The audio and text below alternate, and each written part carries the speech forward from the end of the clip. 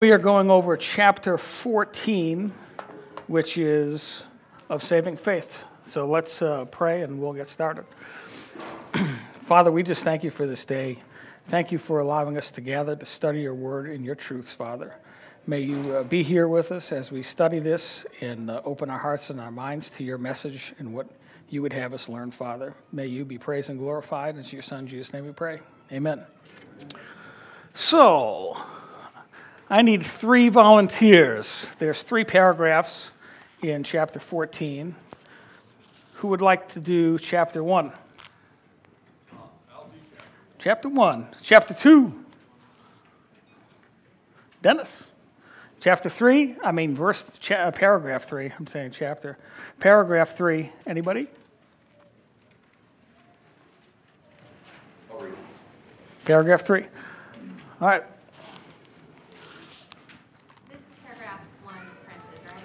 It is, yes, paragraph 1. Each paragraph is at the top of each page. Oh. Somebody want to hand some of these out at the back? That'd be great, thank you. All right, go for it. The grace of faith whereby the elect are enabled to believe to the saving of their souls is the work of the Spirit of Christ in their hearts, and is ordinarily wrought by the ministry of the Word, by which also, and by the administration of baptism and the Lord's Supper, prayer, and other means appointed of God, it is increased and strengthened. Ready?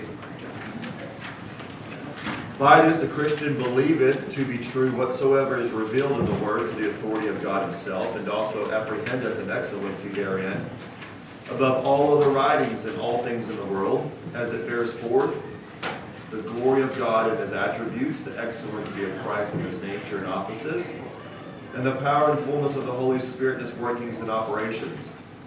And so is enabled to cast his soul upon the truth, thus believed, and also acteth differently upon that which particular message thereof containeth, yielding obedience to the commands, trembling at the threatenings, and embracing the promises of God for this life, and that which is to come. But the principal acts of saving faith have immediate relation to Christ, accepting, receiving, and resting upon him alone for justification, sanctification, and eternal life by virtue of the covenant of grace.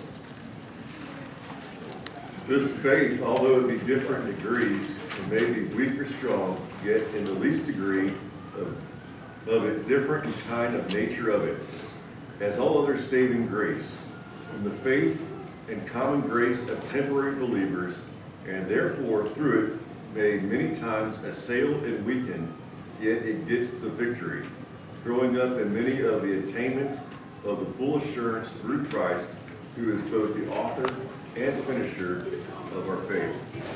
Amen, thank you. So I'd like to start at the ending. The very last sentence of the 3rd paragraph. Through Christ, who is both the author and finisher of our faith. So I think it's important as we go through saving faith that be the lens we look through, that Christ is the author and finisher of our faith. What is faith? Who has a good answer? What is faith? Believing in the unseen. So a simple example of faith would be someone had been telling me, Cooper's Barbecue in Fort Worth is fantastic. And I went there for an early dinner yesterday, and they were wrong. But I'd had faith that it was good. There is a lot of false teaching these days about faith. And you've heard it said if you only had faith the size of a mustard seed, you could move this mountain, which is biblical. But what they will say is, if you just had enough faith, you could have this Ferrari. And you see this is just common teaching everywhere these days, name it and claim it. And so it's very important for us to understand what true saving faith is. It's not about us getting stuff we want, and it's not manufactured by us to enjoy earthly things. So, starting in paragraph 1, at the beginning it says, the grace of faith whereby the elect are enabled to believe to the saving of their souls is the work of the Spirit of Christ.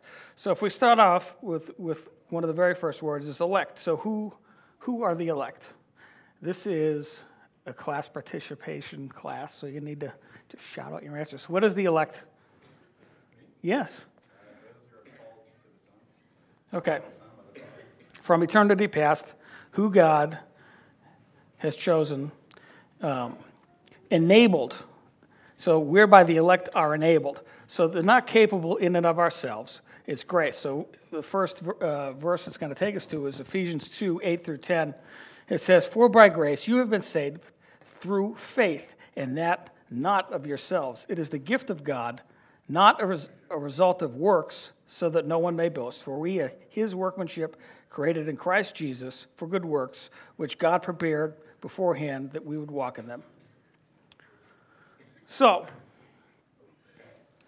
if we continue on, to believe of the saving of their souls is the work of the Spirit in Christ in their hearts, and is ordinarily wrought by the ministry of the Word.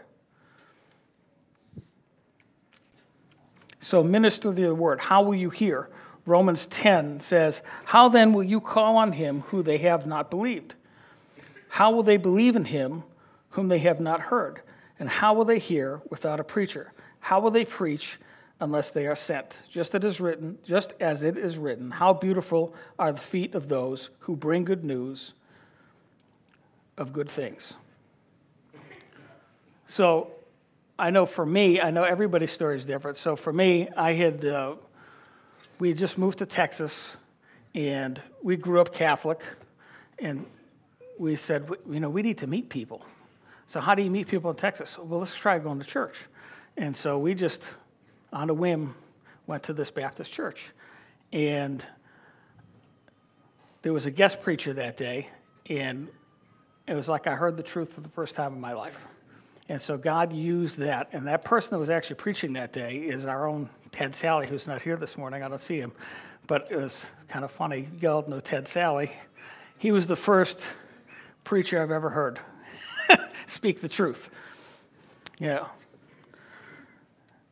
So this should lead us to want to do evangelism and preaching. How important that is to spread the word. We come to faith. God uses people that are bringing the word, or if you're like Calvin, I guess he sat down and read the Bible, and it was revealed. The truth was revealed to him that way, which will develop a hunger for the word. Who here has experienced that when you heard the truth and you became a Christian, just had a hunger for the word, just like could not put it down? I was that way. I just could not get enough. I'd sit in bed at night all hours just reading. 1 Peter 2:2 says, like newborn babies long for the pure milk of the word, so by it you may grow in respect to salvation. So this may bring a question to you. You say, well, if you're supposed to long for it, but you're saying it's a gift that's given to us, this is where it gets complicated. There's a co-responsibility. God is, yes, completely in control, yet we are completely responsible for our sins. And that's like a whole nother rabbit trail, and Andrew has agreed to stay after service today and have a 5-hour discussion with anybody who would like to have it. So the simple answer is, I don't know, and I don't have to know, and that's why I have faith. God is much bigger and smarter than me, and it would be a good discussion for later. Anyway, this brings us to order of salvation, just kind of see where we are. When we have election, we touched on that. That's God's choice of people to be saved from eternity past. 2, the gospel call. We just touched on that. Proclaiming the message of the gospel, whether you're reading the Bible, somebody's giving you a tract, you show up at a church for some reason you don't really know why, because God's pushing you there, whatever it is. Regeneration, being born again. And if you're a 1990s country music fan, I'm not talking about the Brooks and Dunn song. I saw the light, I've been baptized. No. Being born again. If you want to read more about being born again, you can go to John chapter 3, where Jesus has a discussion with Nicodemus. Conversion, faith, and repentance is what we're talking about. Then justification, the right legal standing. Adoption, membership in God's family. Sanctification, the right conduct of life. Also increasing our faith. Perseverance, remaining in Christ. If you go to 1 John 2:19, it says that they went out from us. They were not really of us, for if they were of us, they would have remained with us. Then 9, death, going to be with the Lord. And 10, glorification, receiving a resurrection body. And some of us may think they have already received the resurrection body, but they have not. Okay. So continuing on. Wrought by the ministry of the word, by which also, and by the administration of baptism and the Lord's Supper, prayer, and other means appointed of God, it is increased and strengthened. That being, our faith is increased and strengthened. So what does that mean? What does it mean to have your faith increased and strengthened? Nobody? Leave the milk and eat the steak. Okay. Go from the baby food and get to the real food. Can't do that without getting stronger. Very good. Your faith is encouraged, right? You're, like you were saying earlier, like you become hungry, and because of that, you grow. Less dependency upon yourself and more on Christ. Amen. All very good answers. So some of the things they've put in here that will increase and strengthen our faith, the first two, baptism and the Lord's Supper, some would call them ordinances and some would call them sacraments. So most Protestant denominations would call them ordinances because they don't want to call them sacraments because that would remind them too much of being Catholic. However, most Reformed churches do refer to them as sacraments because they're not scared of the Catholics and they'd love to have a debate with them about that. But the Catholic version of sacraments is more of a works-based salvation. They say, you have to take the Lord's Supper every week or you're not going to heaven. You know, you have to go to confession. And the priest will say, oh, you stole 2 candy bars? You need to do 50 Hail Marys and 10 Our Fathers every day for the next 10 days, and then you'll be forgiven. And we do not believe in that. So, what is baptism? Baptism is our public profession of our faith. Can you have saving faith without ever being baptized or ever having the Lord's Supper? Yes.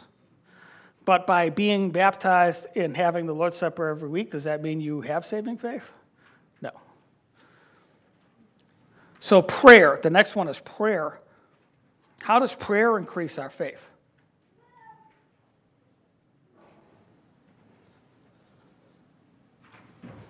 Well, are you asking God for help? Do you get to see God in action? We're allowed to speak to the Creator. It increases our dependence on God. Amen. Ourselves. Amen. Validates a relationship with God. If you don't communicate, there is no relationship. Very good. Then it says other means. So what I get out of other means is things I wrote down were struggles, trials, fellowship. You may ask, well, how do struggles and trials increase your faith? How do struggles and trials increase your faith? Well, you come out the other side and you become more dependent on Him. And it's not always the way we would want it to turn out, but ultimately we know it's for our best and it's for His glory and not for our comfort. So far, just through paragraph 1, God chooses us. He sends someone to preach the word. We hear it. He gives us faith. He gives us the Bible, prayer, baptism, the Lord's Supper, fellowship, struggles to increase that faith. It's a gift, and God is completely in control of everything. yet we are completely responsible for our own decisions and sins. Is that any questions so far? Pretty simple stuff. Okay.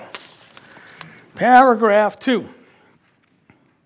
By this faith, a Christian believeth to be true whatsoever is revealed in the Word for the authority of God himself, and also apprehendeth an excellency therein above all other writings and all things in the world, as it bears forth the glory of God in his attributes, the excellency of Christ, in his nature and offices, and the power and fullness of the Holy Spirit in his workings and operations. So, by faith, a Christian believes the Bible.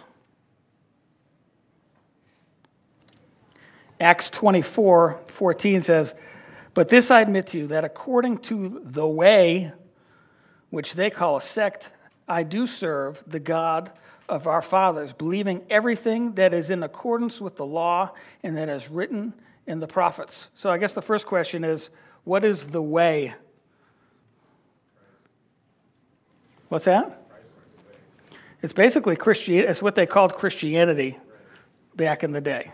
So that would actually be a really cool name for a church, like the Way.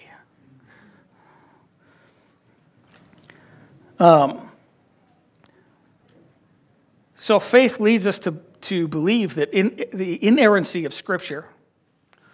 What's the difference, I guess, between apologetics and faith? Can you argue someone into salvation? No? Not in our strength alone. Right. I think it really depends on the style of apologetics, too. Okay. If you argue an evidential or a classical, what you're going to come up with is basically a deism. But if you go to presuppositional, so you start with the Word of God, and you start with God, and you conclude with God, the Bible, in my opinion. I think it's good, too, to remember that apologetics is a defense of the faith, right? It's not I'm going to make you believe in the faith, but I'm going to be able to defend it using this as, as a way to helpfully describe what I believe. Always be ready, to give an account for what you believe. The Bible says you use that to shut the mouths of the oppressed. I can't say it fancy, but shut the mouths of the critics. All very good. It should give us peace that God is in control. When we evangelize, when we speak the truth to people, we can realize that this is a God thing. It's not about the cleverness of my argument or the cleverness of my words. When Noah gets to Nineveh, he preaches a 5-word sermon. When Jonah gets to Nineveh, he preaches a 5-word sermon, and it says even the cows repented. That right there tells you who's doing the work. Yeah. So a few months ago, I flew to, I had to fly to North Carolina, and I was really excited because I haven't flown in a while, and when I fly, I always bring my Bible, and I try to have conversations with the person next to me. So I studied up. I wanted my conversation to be seasoned with salt, and I was all ready, and I get on the plane. I was so excited to see who was going to be sitting next to me because I was just going to let him have it. And the lady spoke no English. Nothing. God just had fun with me. It was kind of funny. She actually spoke perfect English. Yeah, probably. But she did get to see me read and study the Bible for the entire trip. So maybe that had an impact on her. So, can a person have saving faith and not fully believe in the inerrancy of Scripture? Yes, Who said that? I did. Oh, Yeah. I agree. But not for long. Also true. I would say that I was going to church for about a year, and I was in a Bible study one day, and they were talking about Noah's Ark and this and that, and I was like, wait a minute, you guys actually believe this? And so I think that there is definitely a growing process, the sanctification, as our faith increases, through study and the other things we talked about, boom. And then it just hit me, and I believe it completely, everything in the Bible. So it definitely is possible for a time, as Ted said, for you not to necessarily believe that and have saving faith. So, biblical truths that are revealed in Scripture: God's authority, His glory, His attributes, Christ's nature, Christ's offices, the Holy Spirit's workings and operation, etc., etc. Then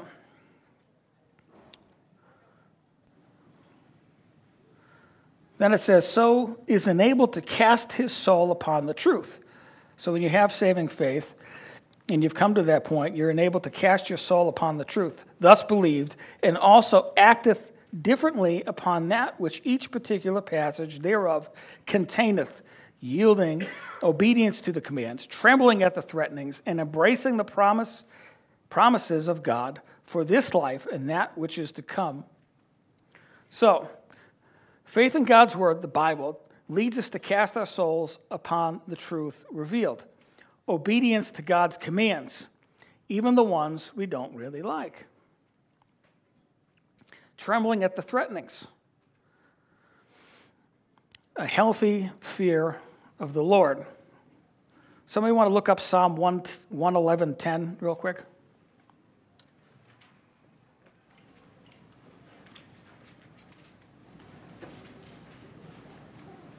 (111:10). I got it. The fear of the Lord is the beginning of wisdom. All those who practice it have a good understanding.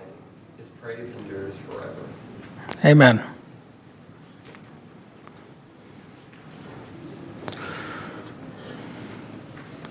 What is the difference between a healthy fear of the Lord and an unhealthy fear of the Lord?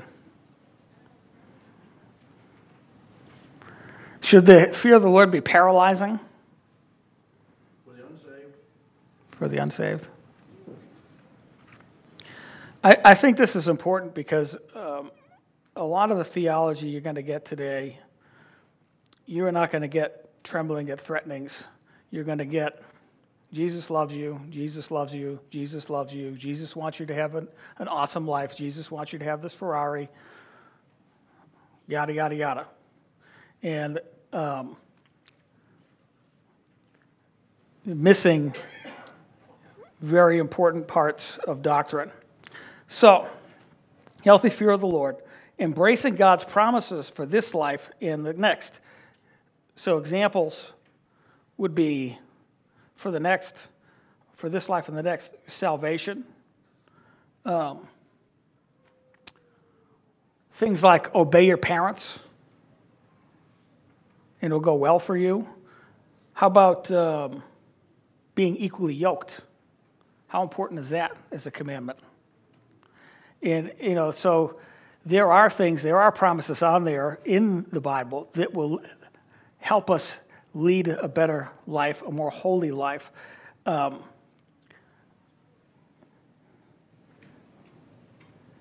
Obey your parents, equally yoked, and it will go well with you. The next section, but the principal acts of saving faith have immediate relation to Christ, accepting, receiving, and resting upon Him alone for justification, sanctification, and eternal life by virtue of the covenant of grace.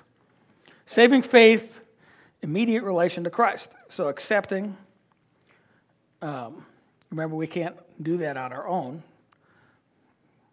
Receiving, resting on Him alone for justification, sanctification, and eternal life. I like this example in Matthew, where this is Jesus talking to the apostles. He said to them, "But who do you say that I am?" Simon Peter answered, "You are the Christ, the Son of the living God." And Jesus said to him, "Blessed are you, Simon Bar-Jonah, because flesh and blood did not reveal this to you, but my Father who is in heaven." So did Peter come to this revelation on his own? No, it was revealed to him. Covenant of grace.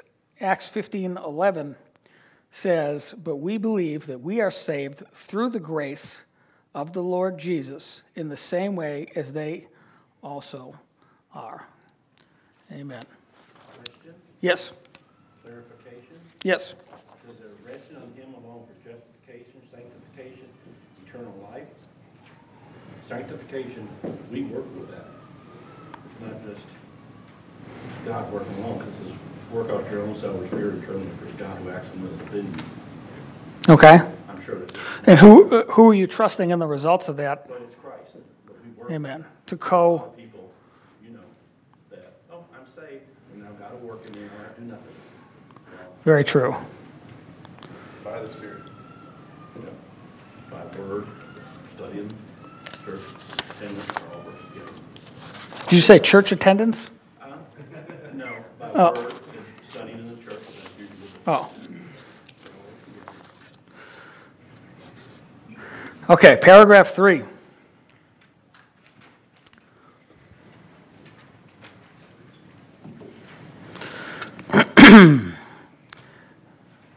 This faith, although it be different in degrees and may be weak or strong, yet it is the least degree of it different in the kind of nature of it, as is all other saving grace from the faith and common grace of temporary believers. That was like a mouthful. This faith, although it be different in degrees and may be weak or strong, yet it is in the least degree of it different in the kind of, or nature of it, as is all other saving grace from the faith of common grace of temporary believers. So the origin of saving faith, regardless of the degree, whether it is weak or strong, the origin is the same. Does that make sense? Because you may say some people have, oh man, they have such great faith, and this person doesn't seem to be displaying as strong a faith. Well, the origin of saving faith, not the origin of non-saving faith, but the origin of saving faith is the same, regardless of the degree, whether it is weak or strong. In 2 Peter 1:1, Simon Peter, a bondservant and apostle of Jesus Christ, to those who have received a faith of the same kind as ours, by the righteousness of our God and Savior Jesus Christ. It is not the same faith, however, as a temporary believer. So in Matthew 13, others fell on the rocky places. And this is, I hope you're all familiar with this parable. Others fell on the rocky places where they did not have much soil, and immediately sprang up, because they had no depth of soil. But when the sun had risen, they were scorched, and because they had no root, they withered away. Others fell among the thorns, and the thorns came up and choked them out. So we may be fooled by temporary believers. They spring up. They seem like they're going to church and all these things, but the origin of their faith is not the same origin of saving faith. So temporary believers even may show remorse for sins, and the example of that would be Judas. After he betrayed Jesus, he tried to give the money back, didn't he? He felt bad. So temporary believers may show remorse for sins and enjoy common grace. What do you mean they enjoy common grace? Well, there's the basics. They enjoy everything that happens here on the earth, the fact that they have air to breathe and everything else. But I think in this context, they may be in the church, going to church, surrounding themselves with other Christians and enjoying the fact that they are surrounded by Christians. And I'll give you an example. I have someone that's close to me, that's in my family, extended family, who is a non-believer. And I noticed that everybody that surrounds his life is a Christian. Me and my family, and then he also married a Christian who takes him to church, and he goes to church. And they just had a baby, and he says that he is going to raise that baby as a Christian, bring it to church, but he is not a believer. So he recognizes the fact that there's something different about Christians, and he's taking advantage of that, yet not partaking in it. He does not have saving faith. Amen? So what is a historical or intellectual faith? Well, someone that has a historical intellectual faith, they may accept the Bible as God's word. They can agree with its teachings. They could go to church. They do not, however, trust in Christ for salvation. This faith does not save. Years ago, I'd heard a sermon about faith. Has anybody heard of the Great Blandino? No? So, I don't know how true this story is, but apparently there was a carny man or a circus guy whose name was the Great Blandino, and he put up a tightrope across Niagara Falls. And he went across, and he came back, and everybody's like, oh, yeah, woo! And he got a wheelbarrow, and he goes, who thinks I can take the wheelbarrow across? It's like, you got it. You can do it. And he goes, okay, get in the wheelbarrow. No. So, I thought that was a good illustration of the difference of saving faith. Though our faith is tested, remember, let's read further into this. So, and therefore, though it may be many times assailed and weakened, yet it gets the victory. And so, though our faith is tested, remember Nathaniel's graph last week. So once you are saved, you're past that. It was like a barrier he had. There are up and downs. Your faith is tested, but you do not go back down below that unsaved line. And so there are struggles, and that's part of our sanctification. That's like our increasing in faith. Does that make sense? And ultimately, saving faith gets the victory. So saving faith will lead to victory over death in eternal life. Amen? 1 John 5:4 says, for whoever is born of God overcomes the world. And this is the victory that has overcome the world, our faith.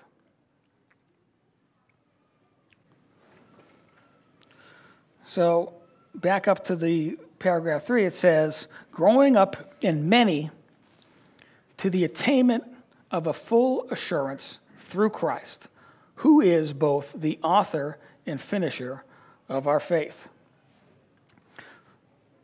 So what does growing up in many to the attainment of a full assurance through Christ mean? Anybody have a decent answer?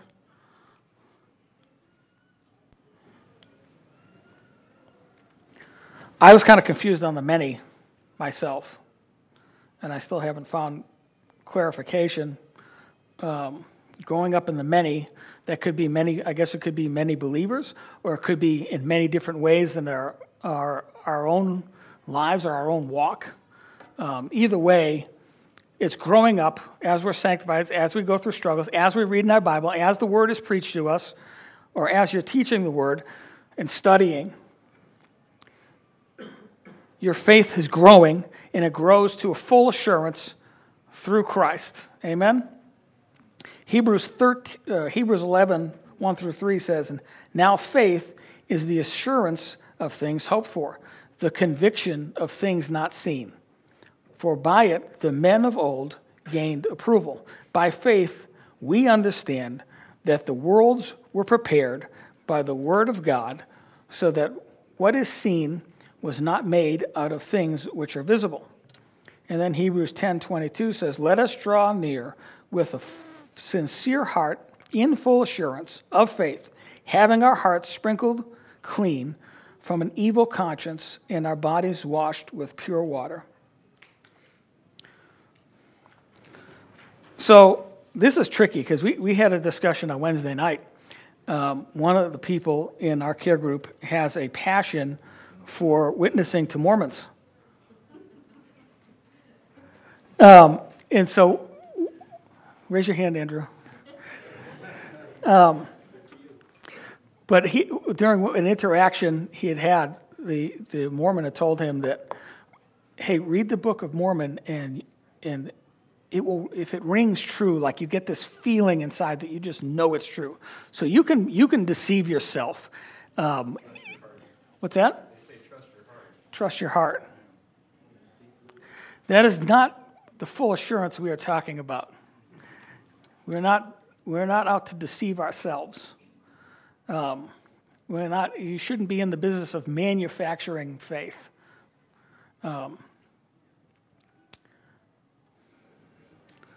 Because again, saving faith is from Christ. He is the author and finisher of our faith.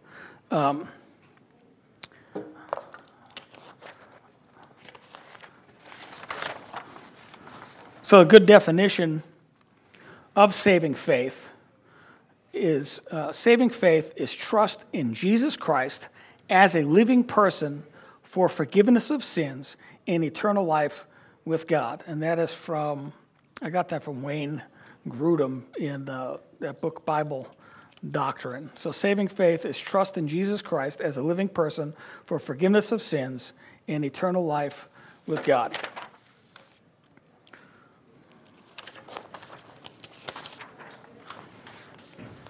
Bottom line, saving faith, if you don't have some, get some. Are there any questions? Saving faith?